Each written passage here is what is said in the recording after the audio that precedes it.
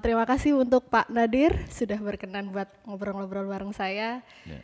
Kita mau ngobrol tentang inilah programnya dari Paslon 02. Ya. Paslon 02 ini kan mengusung Nawakarsa ya, 9 Nawakarsa. Mungkin bisa dibantu jelasin Pak, kira-kira 9 Nawakarsa ini kayak gimana? Di visi misi dari pasangan Gus Yani Bumin ini kemudian di breakdown misinya itu adalah dipersingkat dengan Nawakarsa. Salah satu dari Nawakarsa ini ada beberapa program-program yang dikelompokkan dari 9 ada AKAS, Gresik AKAS, Gresik agropolitan dan sebagainya. Semuanya menjadi 9. Yang intinya yang pertama yang terpenting terkait dengan program untuk masyarakat, untuk pelayanan dasar itu di visi misinya Mas Yani. Dan sebelum kita ngomong ke programnya, bahwa seorang calon bupati itu harus membuat visi misi secara nyata. Kenapa begitu? Karena visi misi inilah yang kemudian nanti kalau terpilih maka menjadi modal dasar untuk perumusan keputusan program 5 tahun yang disebut diistilahkan RPJMD, Rencana Pembangunan Jangka Menengah Daerah. Ya. Dan itu adalah isi dari RPJMD itu adalah visi misi dari calon. Kalau kemudian ada calon yang menyampaikan programnya di luar visi misi, itu hanya sekedar janji politik. Yang saya yakin bahwa kalau janji politik dia tidak terlalu punya beban harus melaksanakan karena memang itu tidak mewujud di dalam RPJMD lah. Dari 9 Nawakarsa inilah yang kemudian oleh pasangan Gus Yani Bumin, Paslon nomor 2, itu dirumuskan menjadi 9 bagian. Salah satu yang pertama yang perlu saya sampaikan yang cukup krusial mungkin karena waktu mungkin ya, ini saya akan sampaikan yang secara yang terpenting saja. Yang pertama terkait dengan yang menjadi prioritas utama adalah pelayanan dasar. Pelayanan dasar pemerintahan.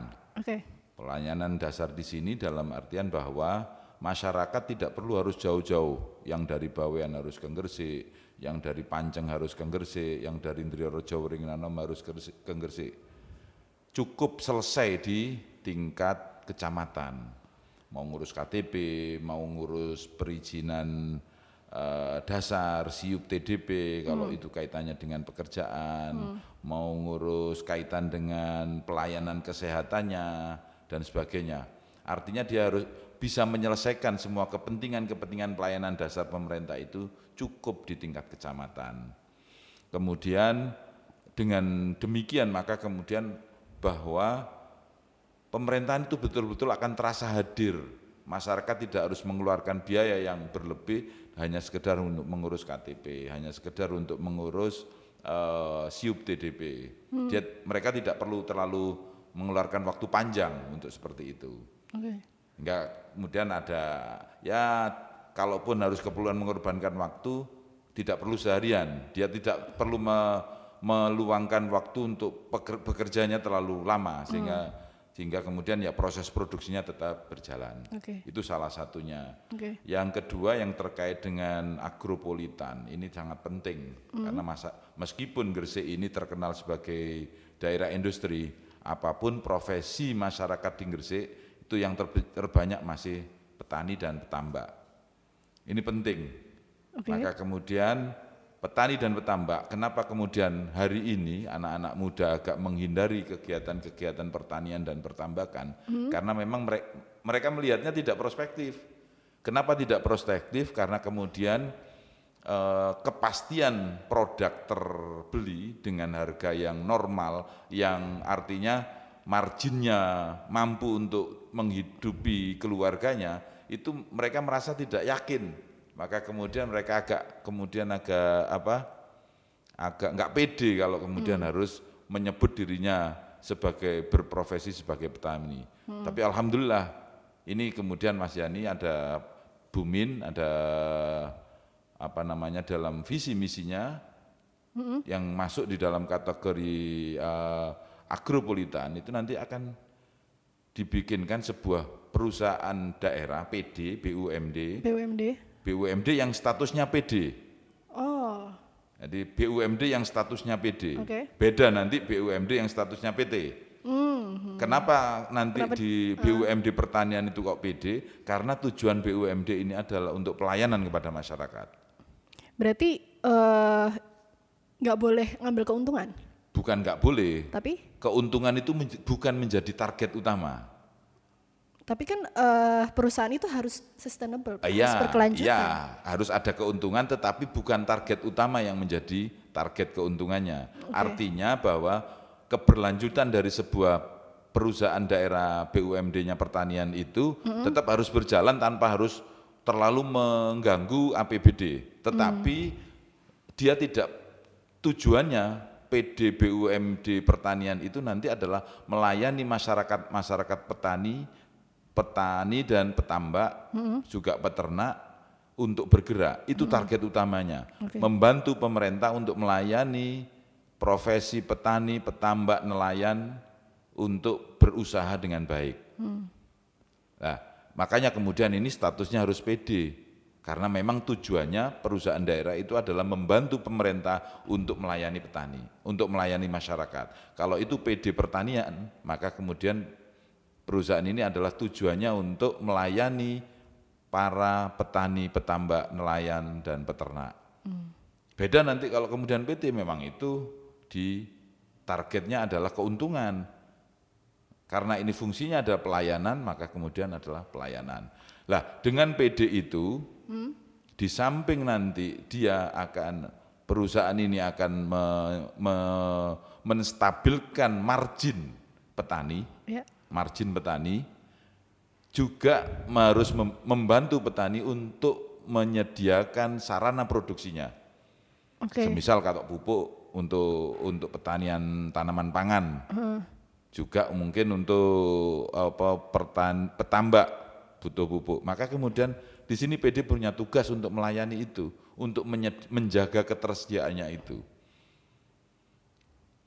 Menjaga ketersediaannya. Ini fungsi PD ini tadi, membantu pemerintah, tetapi dia juga tetap harus mampu menghidupi organisasi perusahaannya. Artinya kalaupun ada untung, ya untung hanya sekedar untuk operasional perusahaan, tidak untung untuk margin yang kemudian disetor kepada daerah. Berarti tidak harus untuk menghasilkan keuntungan yang besar lalu diserahkan ke daerah. Pemerintah? Oh enggak, itu tujuannya PD. Maka kemudian hari ini kalau saya boleh kritik, PDAM itu PD, tetapi kemudian dia ngejar keuntungan, salah. PDAM itu sebagai perusahaan daerah, maka kemudian mestinya targetnya dia adalah melayani masyarakat, membantu pemerintah dalam kepentingan air bersih. Tapi hari ini keliru, maka nanti kita luruskan. Menurut Bapak yang terjadi sekarang gimana? Karena bilang hari pelayanan yang menjadi target utamanya di PDAM itu tidak tercapai. Buktinya masih sering orang mengeluh. Yang pertama mengeluh tentang kualitas air. Yang kedua apalagi ini jaringan yang sudah terpasang saja sering mampet, sebagaimana terjadi di wilayah kota kecamatan Gresik ini. Itu sering air PDAM tidak keluar air tapi bayar harus terus. Apalagi kemudian di daerah-daerah yang memang kekurangan sumber daya air, semacam di Nduduk, di Cerme, di Benjeng Balung Panggang yang problem mestinya harus dilayani. Kalau di wilayah Manyar juga sebagian besar Manyar itu ada kebutuhan air yang tidak memungkinkan mengambil air tanah, tapi juga tidak terpenuhi. Lah, ini problem yang mesti harus segera ditangani oleh pemerintah. Lah, kembali ke persoalan dakwah, apa tujuan PD? Tujuan PD itu adalah tujuannya membantu pemerintah untuk melayani masyarakatnya. Kalau PD yang rencana dibentuk oleh Gus Yani Bumin itu adalah PD perusahaan pertanian, maka kemudian target utamanya PD perusahaan BUMD pertanian ini adalah untuk membantu masyarakat, melayani masyarakat di sektor pertanian. Lah, kembali ke PDAM, mestinya ya melayani pemerintah kepada sektor ketersediaan air bersih. Ada lagi PD yang di Gresik masih ada PD BPR Bank Pasar. Ini tidak terjamin karena beberapa waktu yang lalu masih sangat tidak membantu kepada kepentingan masyarakat dengan bunga yang sangat malah di atas bank umum, meskipun prosesnya mungkin lebih gampang, tapi kan mestinya bukan ke sana karena statusnya dia Pak PD Bank Pasar ini adalah perusahaan daerah, mestinya cukup hanya sekedar menghidupi organisasinya saja. Selainnya adalah untuk pelayanan, bukan untuk margin kepada yang disetor kepada pemerintah. Ya tetap bahwa kemudian kalau dari operasionalnya kemudian dia bisa efisien dan kemudian masih untung, ya tetap harus disetor kepada masyarakat. Tetapi setor kepada pemerintah, tapi setornya sebetulnya tidak perlu harus dilaporkan, tapi diambil kembali untuk kemudian menambah modal di BPR itu sehingga kemudian bisa lebih melayani kepada masyarakat yang lebih luas. Itu kaitan dengan PD Bank Pasar BPR. Kalau PDAM ya juga demikian mestinya. Kalau mereka ada margin, mestinya nggak perlu kemudian harus disetor kepada pemerintah. Yang penting ada acuan laporan kepada pemerintah sebagai pemilik sahamnya, dilaporkan bahwa ada keuntungan sekian, dan kemudian diajukan program, oh ya keuntungan ini maka kemudian harus dialokasikan untuk membangun jaringan lebih panjang lagi, atau paling tidak menjamin suplai air yang lebih kontinu sehingga kemudian bisa memenuhi kebutuhan air yang jaringan yang sudah ada. Syukur-syukur kalau kemudian nambah jaringan lagi sehingga bisa mampu melayani masyarakat secara lebih banyak. Selanjutnya mungkin, atau itu tadi yang terkait dengan perusahaan PD salah satu program dari agropolitan di visi misinya Gus Yani Bumin. Jadi ketersediaan pupuk, ke margin usaha pertanian, peternakan, perikanan dan nelayan itu terjamin, maka kemudian dibentuk PD ini, dan ini semua mungkul sebetulnya. Agropolitan itu akan mampu berjalan dengan maksimal dibantu oleh PD BUMD pertanian tadi. Itu yang salah satunya. Yang kemudian terkait dengan UMKM. UMKM di sini ada salah satu visi misinya Gus Yani Bumin.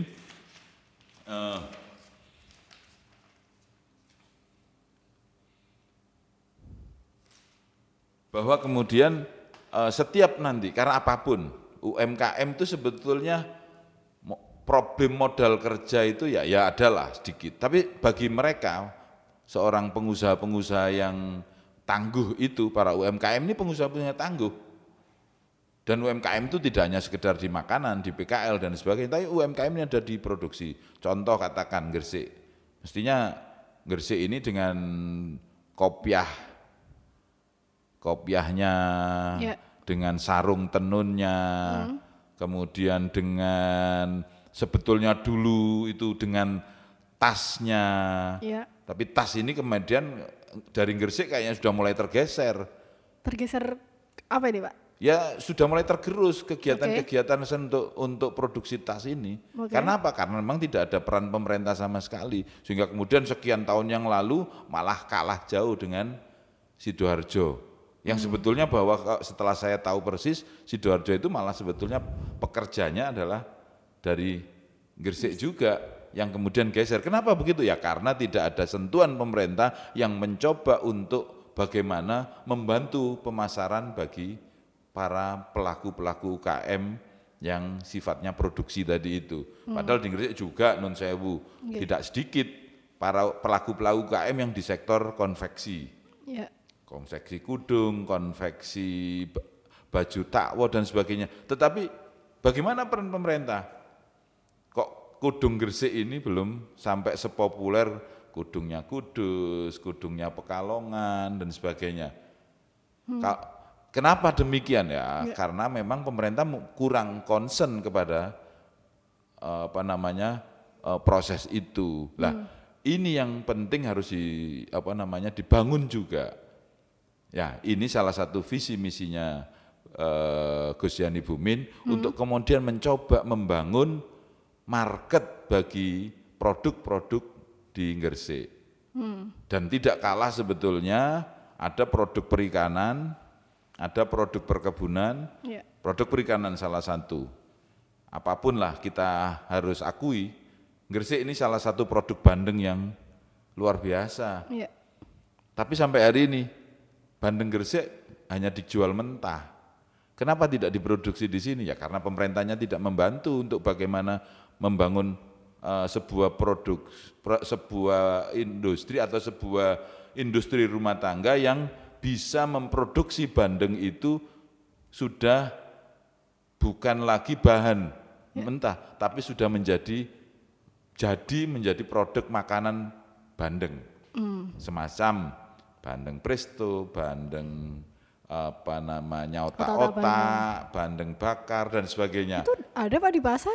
Iya, tapi jejer-jejer itu kan hanya sekedar sekian aja untuk pasar kecil kan. Tapi gaungnya di nasional malah bandeng Semarang, Pit. Padahal Semarang itu sebagian besar juga bandeng yang Gresik yang dikirim ke sana. Tapi kenapa harus itu menjadi produknya bandeng Semarang? Presto itu, ya kan? Bandeng bakarnya Sidoarjo. Ada nggak yang terkenal di sini? Kan hanya ada satu merek aja sekian dan marketnya sangat kecil. Tidak sampai kemudian itu sudah menjadi ini. Dan itu pun kalaupun ada yang sudah mengejala, saya yakin itu nggak ada peran pemerintah sama sekali. Karena kelihayannya pengusahanya saja. Tapi mestinya bahwa kemudian ini harus diperbesar sehingga kemudian wujud. Bandeng di Gresik ini nggak perlu diproduksi di luar, harus diproduksi di Gresik. Sehingga keluarnya itu dalam bentuk sudah packing yang nilai tambahnya lebih tinggi. Menurut saya seperti itu, dan ini oleh Bu Gus Yani Bumin akan dilakukan hal yang seperti itu. Dan ini sekali lagi saya ulangi, ini masuk di visi misi, bukan janji politik. Kalau kemudian nanti Gus Yani Bumin terpilih, maka itu akan menjadi bagian dari program yang akan dirancang oleh bersama-sama DPRD untuk diputuskan secara bersama, termasuk di dalam pembiayaannya. Nah, pembiayaannya dari mana Pak? Kan, ya otomatis APBD dong. Ya, tapi dari programnya Gus Yani Bumin itu kan banyak banget menambah tunjangan RT RW, terus lalu ada menaikkan beasiswa, beasiswa untuk PNS, terus sekarang ada. Bukan PNS, beasiswa untuk anak yatim dan miskin. Nah, itu tapi bukan juga, PNS. Tapi juga ada ini, menguliahkan, memberikan pelatihan ke luar negeri untuk para PNS. Bagi mereka yang berprestasi. Gitu. Nah, itu kan udah banyak, lalu ada tunjangan, kenaikan dan segala macam. Terus sekarang ada yang tentang produksi bandeng dengan UMKM-nya, dan kan berarti banyak banget Pak. Oh iya. Anggarannya. Duit Gresik itu banyak. APBD Gresik itu besar. Berapa? Dana yang paling tidak siap digunakan untuk kegiatan-kegiatan di luar kegiatan yang wajib. Oh ya? Kegiatan wajib itu kan gaji pegawai. Terus kemudian operasional pegawai. Itu masih ada anggaran yang tidak sedikit, kurang lebih sekitar 1,5 triliun. Jadi sebenarnya total APBD-nya Gresik ini berapa? Hari ini itu hanya 3,2 yang diputuskan. Yang diputuskan oleh? Di APBD untuk 2021. Hanya 3,2 triliun. Padahal sebetulnya kalau menurut saya potensinya jauh lebih besar dari itu. Jauh lebih besar dari itu. Saya bisa bilang begitu, saya pernah masuk di DPRD. Saya pernah tahu prosesnya sebetulnya bagaimana sih, saya tahu. Dan Gus Yani pernah di DPRD, dia dengan berbekal sebagai pengusaha, dia sudah pasti tahu, oh ya sebetulnya Gresik bisa jauh lebih dari yang sekarang. Bagaimana caranya? Nanti kita sampaikan ya. Kenapa Bu Gus Yani Bumin berani merencanakan yang seperti itu? Artinya dia sudah melihat, oh kita mampu untuk melakukan itu. Kita bukan sedang bluffing, kita bukan hanya sekedar kampanye, tapi kita ingin memanfaatkan dana APBD itu semaksimal mungkin untuk masyarakat. Dan itu bisa. Caranya bagaimana? Nanti kita akan bikinkan, dan ini bagian dari visi misi kita. Oke. Gitu. Jadi ini penting untuk harus saya sampaikan karena orang bayangannya ini, yang ngeri lagi ada yang ngomong pengen beli helikopter. Padahal tidak ada di visi misinya, pasti itu hanya janji politik. Itu hanya janji politik itu yang pasti tidak dilakukan. Okay. Karena memang nggak rasional, operasional dalam 1 tahun helikopter dengan manfaatnya seperti apa? Nggak ada. Contoh lagi yang sekarang ini yang sudah terjadi, mobil bencana yang harganya 1 miliar, tapi jangan-jangan dalam 1 tahun tidak pernah keluar, hanya sekedar hiasan. Ini kan sesuatu yang hambur-hambur, menghambur-hamburkan biaya APBD, dana rakyat yang sudah bayar pajaknya. Padahal sebetulnya potensinya luar biasa Gresik. Kalau hanya sekedar segitu itu, saya pikir sambil laya-laya sambil ngopi aja di kafe ini udah selesai itu. Nggak perlu harus susah-susah lah. Berarti ke 3,2 T ini kemungkinan akan bertambah lagi. Oh iya, pasti. Oh ya? Pasti. Dari Pasti mana? Akan besar dari situ. Dari mana Pak anggaran yang bakal didapat? Kalau misalkan bakal bertambah? Iya, pertama Gresik ini punya PT Gresik Migas. Oke. Di mana Pak lokasinya? Top. Anda aja yang seorang aktivis tidak tahu lokasinya PT Gresik Migas. Saya bukan aktivis Pak, saya anak biasa aja sebenarnya. Kalau nggak aktivis nggak mungkin. Loh, enggak Pak. Artinya nggak mungkin punya podcast gini ini kan nggak mungkin. Kan saya cuma menjembatani Pak, menjembatani teman-teman. Jembatan itulah yang rata-rata fungsinya aktivis. Enggak. Iya. Saya yang biasa-biasa Pak, netral-netral aja. PT Gresik Migas ini sudah berjalan hampir 10 tahun. Mungkin bisa dikasih tahu ke teman-teman Pak, ya, lokasinya di mana? Harus tak kasih tahu lah. Oh ya, oke. Anda yang aktivis aja nggak tahu, apalagi yang lain itu. Enggak harus. Ngeri kalau begini harus nih ngeri. Dianulir. Ngeri saya nih. Ngeri. Aktivis. Berarti betul-betul ngeri. Padahal Gimana? Gresik ini punya perusahaan yang namanya Gresik Migas. Oke. PT ini, bukan PD. Iya. Artinya apa kalau PT? Targetnya adalah keuntungan. Kenapa kok PT Gresik Migas kok targetnya keuntungan? Karena memang dia tidak bersentuhan langsung dengan keperluan masyarakat. Iya. Maka kemudian PT Gresik Migas ini harus mengambil keuntungan yang sebesar-besarnya. Iya. Dan kebetulan kenapa saya tahu juga sejak awal prosesnya? Karena saya yang ngedok PT BUMD Gresik Migas ini. Waktu itu saya merancang berdirinya, ikut terlibat. Mestinya targetnya seperti apa dan sebagainya seperti apa. Padahal kebutuhan gas di Gresik, industri-industri yang ada di Gresik, yang ratusan itu, rata-rata mereka butuh gas. Tapi kok PT Gresik Migasnya dikenal orang aktivis saja nggak kenal. Ngeri kalau begini kan. Apalagi apa yang keuntungannya? Saya nggak menangkap ada manfaat yang ini. Tapi padahal sebetulnya PT Gresik Migas ini luar biasa. Meskipun tidak harus bekerja sendiri, bisa kolaborasi dengan perusahaan-perusahaan lain, baik antar BUMD maupun dengan BUMN, yang memang butuh ada aktivitas di Gresik. Kenapa tidak? Dan itu bagian dari sumber pendapatan Gresik tanpa harus menambah beban kepada masyarakat. Dan ini yang mesti harus dilakukan oleh pemerintahan. Jangan kemudian pemerintahan itu ingin merengkut pendapatan yang tinggi, tapi kemudian menambah beban kepada masyarakat. Macam-macam diretribusi, macam-macam ditarikin dan sebagainya. Kenapa kalau memang dibebasin, kenapa harus, kalau memang itu terkait dengan hajat orang banyak, kenapa harus ditarikin retribusi? Ya udah biarlah, biar ini, kenapa harus retribusi? Itu ya kepentingan masyarakat banyak. Tapi ya jangan kemudian kok makan di, ya kelasnya kafe ini kan kafe mahal ini, ya harus ada retribusi lah. Tapi kalau di warkop ya jangan lah. Dan ini kan kita harus klasifikasi. Jangan kemudian, ya Anda kan omsetnya, omset besar ini karena memang marketnya besar, target marketnya.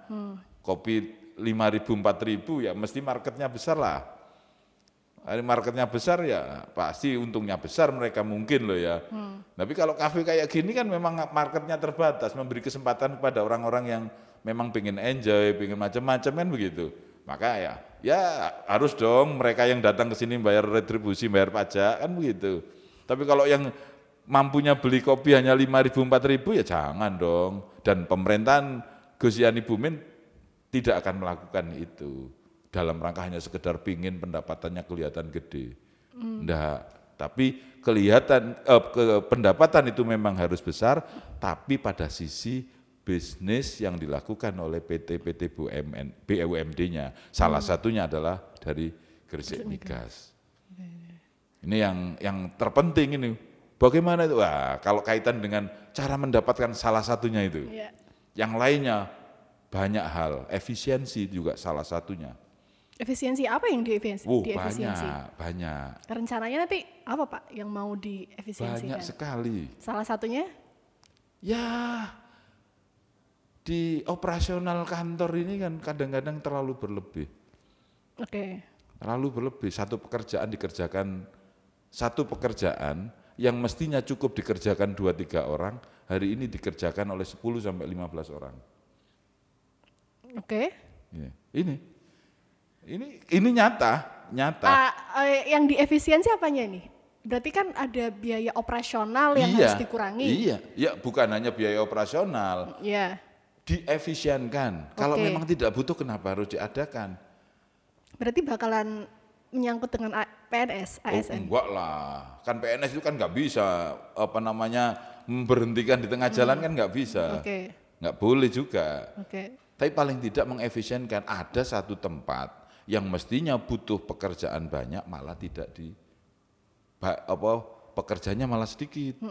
Tapi ada yang pekerjaannya sebetulnya itu tadi yang banyak sedikit pekerjaannya malah yang ngerubutin banyak. Dikerjakan rame-rame. Habis gitu lembur lagi. Satu pekerjaan yang mestinya bisa dikerjakan oleh 2-3 orang, dikerjakan 15 orang, lembur lagi. Luar biasa itu. Dan itu terjadi itu. Terjadi di Gresik ini. Saya tahu. Contohnya apa yang paling kelihatan? Salah satunya lah, artinya bahwa pekerjaan-pekerjaan kaitan dengan perencanaan. Sebetulnya kan bisa dikerjakan sedikit orang. Perencanaan itu. Bahwa infonya kan sudah dari dinas-dinas yang lain. Tinggal ngolah aja. Tapi karyanya masih banyak. Ini perencanaan ini di tingkat apa, Pak? Di tingkat OPD, baik di SKPD, di dinas, maupun di tingkat kabupatennya, artinya pusat sentralnya di Bapeda. Itu. Kalau memang perencanaan sedikit, kenapa harus banyak orang ngajar? Di Mbawean sana lah mestinya yang diperbanyak. Guru-guru sekolah-sekolahnya yang meskipun muridnya kecil, tetapi karena memang daerahnya terminal harus ada sekolahan, ya harus ditambah di sana dong. Geser dong ke sana. Kalau misalkan biasanya kan perencanaan memang ada banyak kepala, banyak versi, berarti kan perencanaan bisa lebih matang. Malah tambah ribut. Gitu. Iya.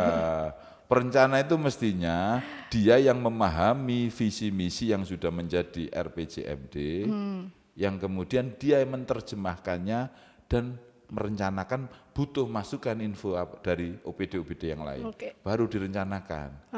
Kalau kebanyakan ya malah tambah pusing. Bukan hanya pusing, tambah tidak pernah terencana. Wacana aja nih. Iya, tidak pernah terencana akhirnya. Itu yang, dan hari ini terjadi. Sebuah keputusan yang kemarin dibikin, 2 hari kemudian dihilangkan, diralat. Iya. Kemarin 2 hari yang lalu, katakan hari ini Sabtu. Iya, Kamis. Kamis. Iya. Meskipun ini saya tidak persoalan hari libur dan tidak hari libur ya. Ini hanya persoalan waktu saja. Kebetulan hari ini Sabtu kan. Hari ini Sabtu, makanya saya ngomong Kamis. Dia muncul sebuah anjuran, surat. Silakan ngopi di warung sinilah gitu kan. Karena enak kan gitu kan. Salah satu contohnya. Sabtu, jangan ngopi di situ. Karena di situ itu nanti kamu akan tidak diperbolehkan. Karena kenapa kok tidak boleh? Karena ABCD kan gitu. Padahal kemarin emangnya nggak dipikir itu bikin kebijakan. Itu kan salah satu kebijakan. Kok kemudian hanya 2 hari diralat? Nggak pakai mikir berarti kan. Nah kalau nggak pakai mikir kenapa harus dibikin kebijakan, kan hanya temporer seperti itu. Nah, ini pentingnya bahwa seorang pemimpin itu ya harus dipagari dengan visi misi yang real. Jangan hanya visi misi yang hanya banyak diomong, tetapi tidak mampu merealisasikan, tidak jelas maunya. Omongnya banyak tapi maunya nggak jelas. Nggak usah ngomong lah. Yang menunjukkan saya mau ke utara lewat jalan Dr. Sutomo. Sudah jelas ini. Berarti ke utara, berarti ini arahnya kayaknya paling tidak kalau dari Dr. Sutomo ke utara berarti mau ke Proliman Petro atau ke pasar Gresik kan begitu. Jelas tujuannya itu sudah. Nggak mungkin kalau ke utara kok kemudian mau ke GKB, ini orang gila ini kali. Mau ke GKB kok ke utara. Orang gila berarti dia. Apa Pak contoh nyata real kebijakannya yang mau diwacana, udah keluar, perencanaan udah keluar terus tahu-tahu diralat. Kaitannya tentang apa nih? Di bidang apa gitu? Jadi gini, pelayan apa gitu kan? Kan kita ngambang-ngambang contoh kebijakannya yang gimana? Contoh yang terdekat saja ya. Contoh yang terdekat. Contoh yang terdekat ini. Bupati beberapa waktu yang lalu itu bikin instruksi untuk kabupaten lantai 4 di kantor kabupaten itu dibikin nonton bersama debat pilkada. Debat yang kedua. Yang pertama. Yang pertama. Dibikin surat oleh Sekda, PLT Sekda. Ditujukan kepada seluruh OPD PPNS untuk dianjurkan mendikin, sehingga kemudian muncul lagi surat lanjutannya kepada camat-camat untuk membuat nobar di masing-masing kantor kecamatannya. Ya tidak baku lama sebelum menjelang nobar, kurang mungkin 2 hari 3 hari kayaknya nggak sampai diralat karena ada kemudian rame. Ini kan fasilitas pemerintah. Kok kenapa harus diikut urusan politik, itu kan privat. Sudahlah PNS jangan diikutkan seperti itu, kan rame. Baru kemudian dibatalkan surat itu. Membikin PLT Sekda diperintahkannya untuk dibatalkan, tidak diperbolehkan membikin kaitan. Emang nggak pakai mikir itu. Ini sesuatu yang contoh sederhana yang imbasnya sih nggak terlalu dalam. Dan kalau hanya yang sederhana aja seperti itu, jangan-jangan yang lain-lain juga seperti itu. Itu kan bupatinya Pak. Terus? Kan yang lagi mencalonkan kan beda lagi. Wakil itu dengan bupati itu suami istri. Kalau ngomong di keluarga. Suami istri, suami mau keluar pamit dulu lah kalau menjadi suami yang baik, apalagi istrinya. Karena sebetulnya prinsip bupati wakil bupati itu adalah satu. Orang melihatnya, oh iya si suami ini istrinya ini. Seperti itu gambarannya. Kalau ngomong ales, wah parah kalau begitu. Kayak udah ngobrolnya panjang banget Pak. Mungkin terakhir kira-kira kenapa orang-orang Gresik ini harus milih 02? Jadi gini, Gus Yani Bumin ini bahwa secara gambaran politik dia orang yang baru datang di birokrasi. Tetapi politik itu bukan sesuatu yang hanya birokrasi. Politik itu sesuatu yang dia didasari oleh niatan-niatan. Oh, bahwa birokrasi itu hanya sekedar sarana seorang pemimpin untuk membantu melaksanakan niatan-niatan itu tadi.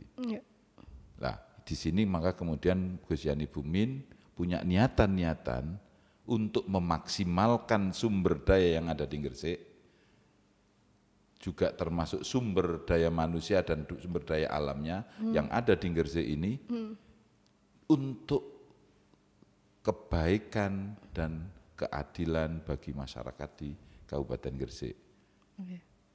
Kenapa begini? Infonya bahwa kemudian, dan saya tahu sendiri PDRB Gresik itu tinggi, tapi kemiskinan juga tinggi.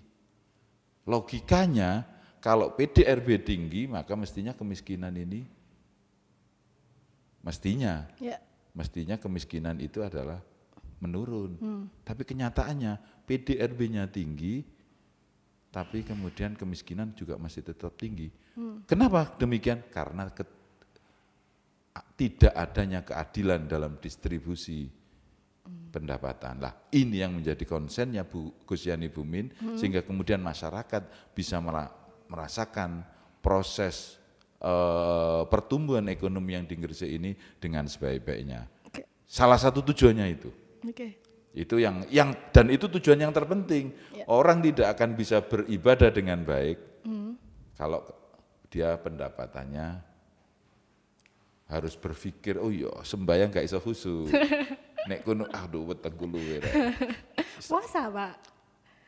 Puasa itu kan ada bukanya. Kalau kemudian yang untuk bukanya aja nggak ada, malah dia nggak punya hak, nggak punya kewajiban puasa. Ya wajibnya harus kerja. Puasanya ya nanti kalau sudah sudah mampu. Itu. Apalagi itu puasa sunat. Kalau puasa wajib kan setahun hanya sebulan. Hanya 30 hari, 29 hari dari 356 hari. Itu. Ini yang terpenting bagi pasangan Gus Yani Bumin. Dan yang sekali lagi juga tidak kalah pentingnya, kenapa kemudian keadilan itu kurang terjadi di Gresik? Karena kesempatan kerja itu sangat minim bisa dinikmati oleh masyarakat Gresik, anak-anak Gresik. Kenapa demikian? Karena tidak ada perlindungan. DPRD Gresik ini sudah bikin perda cukup lama, usulan perda cukup lama untuk perlindungan tenaga kerja Gresik. Tapi oleh pemerintah sampai hari ini belum selesai dibahas. Padahal itu suratnya DPRD, inisiatif DPRD. Sejak kalau nggak salah 2018 itu. Tapi sampai hari ini tidak dimasukkan di menjadi bahasan prioritas oleh pemerintah karena sampai hari ini belum diwujudkan. Dan ini adalah salah satu bukti bahwa memang pemerintahan hari ini itu tidak berpikir tentang keadilan untuk masyarakatnya. Dan inilah yang menjadi keinginannya Gus Yani Bumin untuk bagaimana bahwa bahwa kemiskinan ya nggak bisa lah kita ngomong menghilangkan kemiskinan, tapi paling tidak keadilan. Yang orang miskin ya mesti harus ada yang nyantuni, yang kaya ini, dan inilah proses keadilan. Dan itu manajemennya adalah yang menjadi manajernya adalah pemerintah dengan berbagai halnya mulai dari pajak dan zakatnya.